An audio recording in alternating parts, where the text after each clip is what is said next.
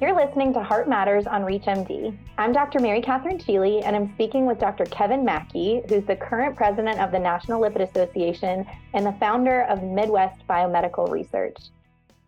Dr. Mackey, thanks for joining me today. Thanks. Pleasure to be here. So, at this year's American College of Cardiology Annual Scientific Sessions and Expo, we have the pleasure of presenting on a session for statin intolerance. What can our colleagues expect to see at this session?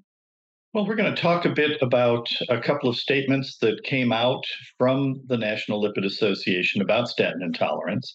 And that includes a definition of statin intolerance, some strategies for dealing with patients who have statin intolerance, and recommendations for making sure that patients are adequately treated to manage their LDL cholesterol levels. I love that. I think that that's one of the things that I'm looking most forward to about the discussion is how do we identify these statin intolerant patients? But then more than that, what can we do to still get them to their goal? Because it's important that just because someone can't take a medicine, it doesn't mean that we throw up our hands and we don't know what to do. We really kind of give our audience different strategies, which I think is really fun. But let's step back.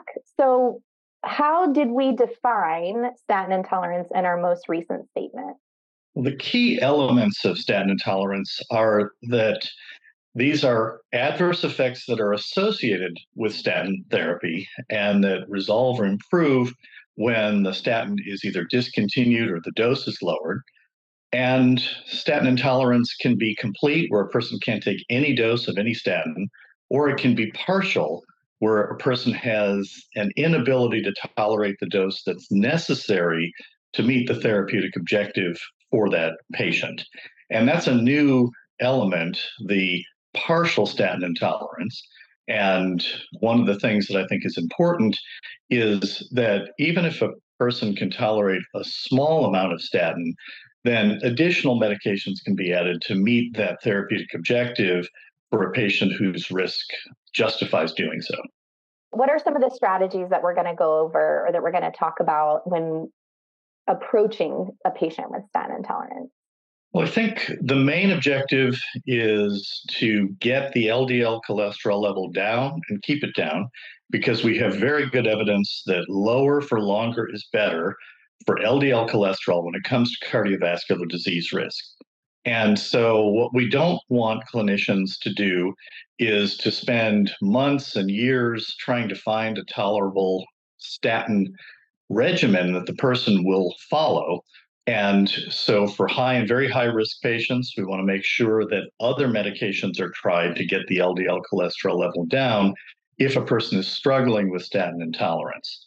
And so it's important to understand that whether it's a pharmacodynamic effect of the drug or it's something that is arising from the nocebo effect, it still is important to get the patient on a regimen of statin and or other medications to control the LDL cholesterol.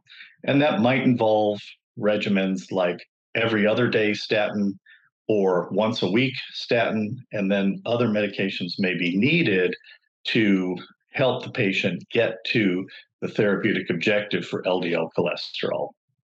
So I am getting so excited about this one. But what are some last key takeaways that you want our colleagues to take from our presentation? Well, I think the most important takeaway is, again, lower for longer is better when it comes to LDL cholesterol and atherogenic lipoproteins. And it may take some trial and error to find a statin regimen that patients can tolerate, but it's worth the effort because we know that about half of patients with ASCVD are not on a statin. And that means that there's a lot of suboptimal control of LDL cholesterol and atherogenic lipoproteins. And we really need to work hard to improve that situation.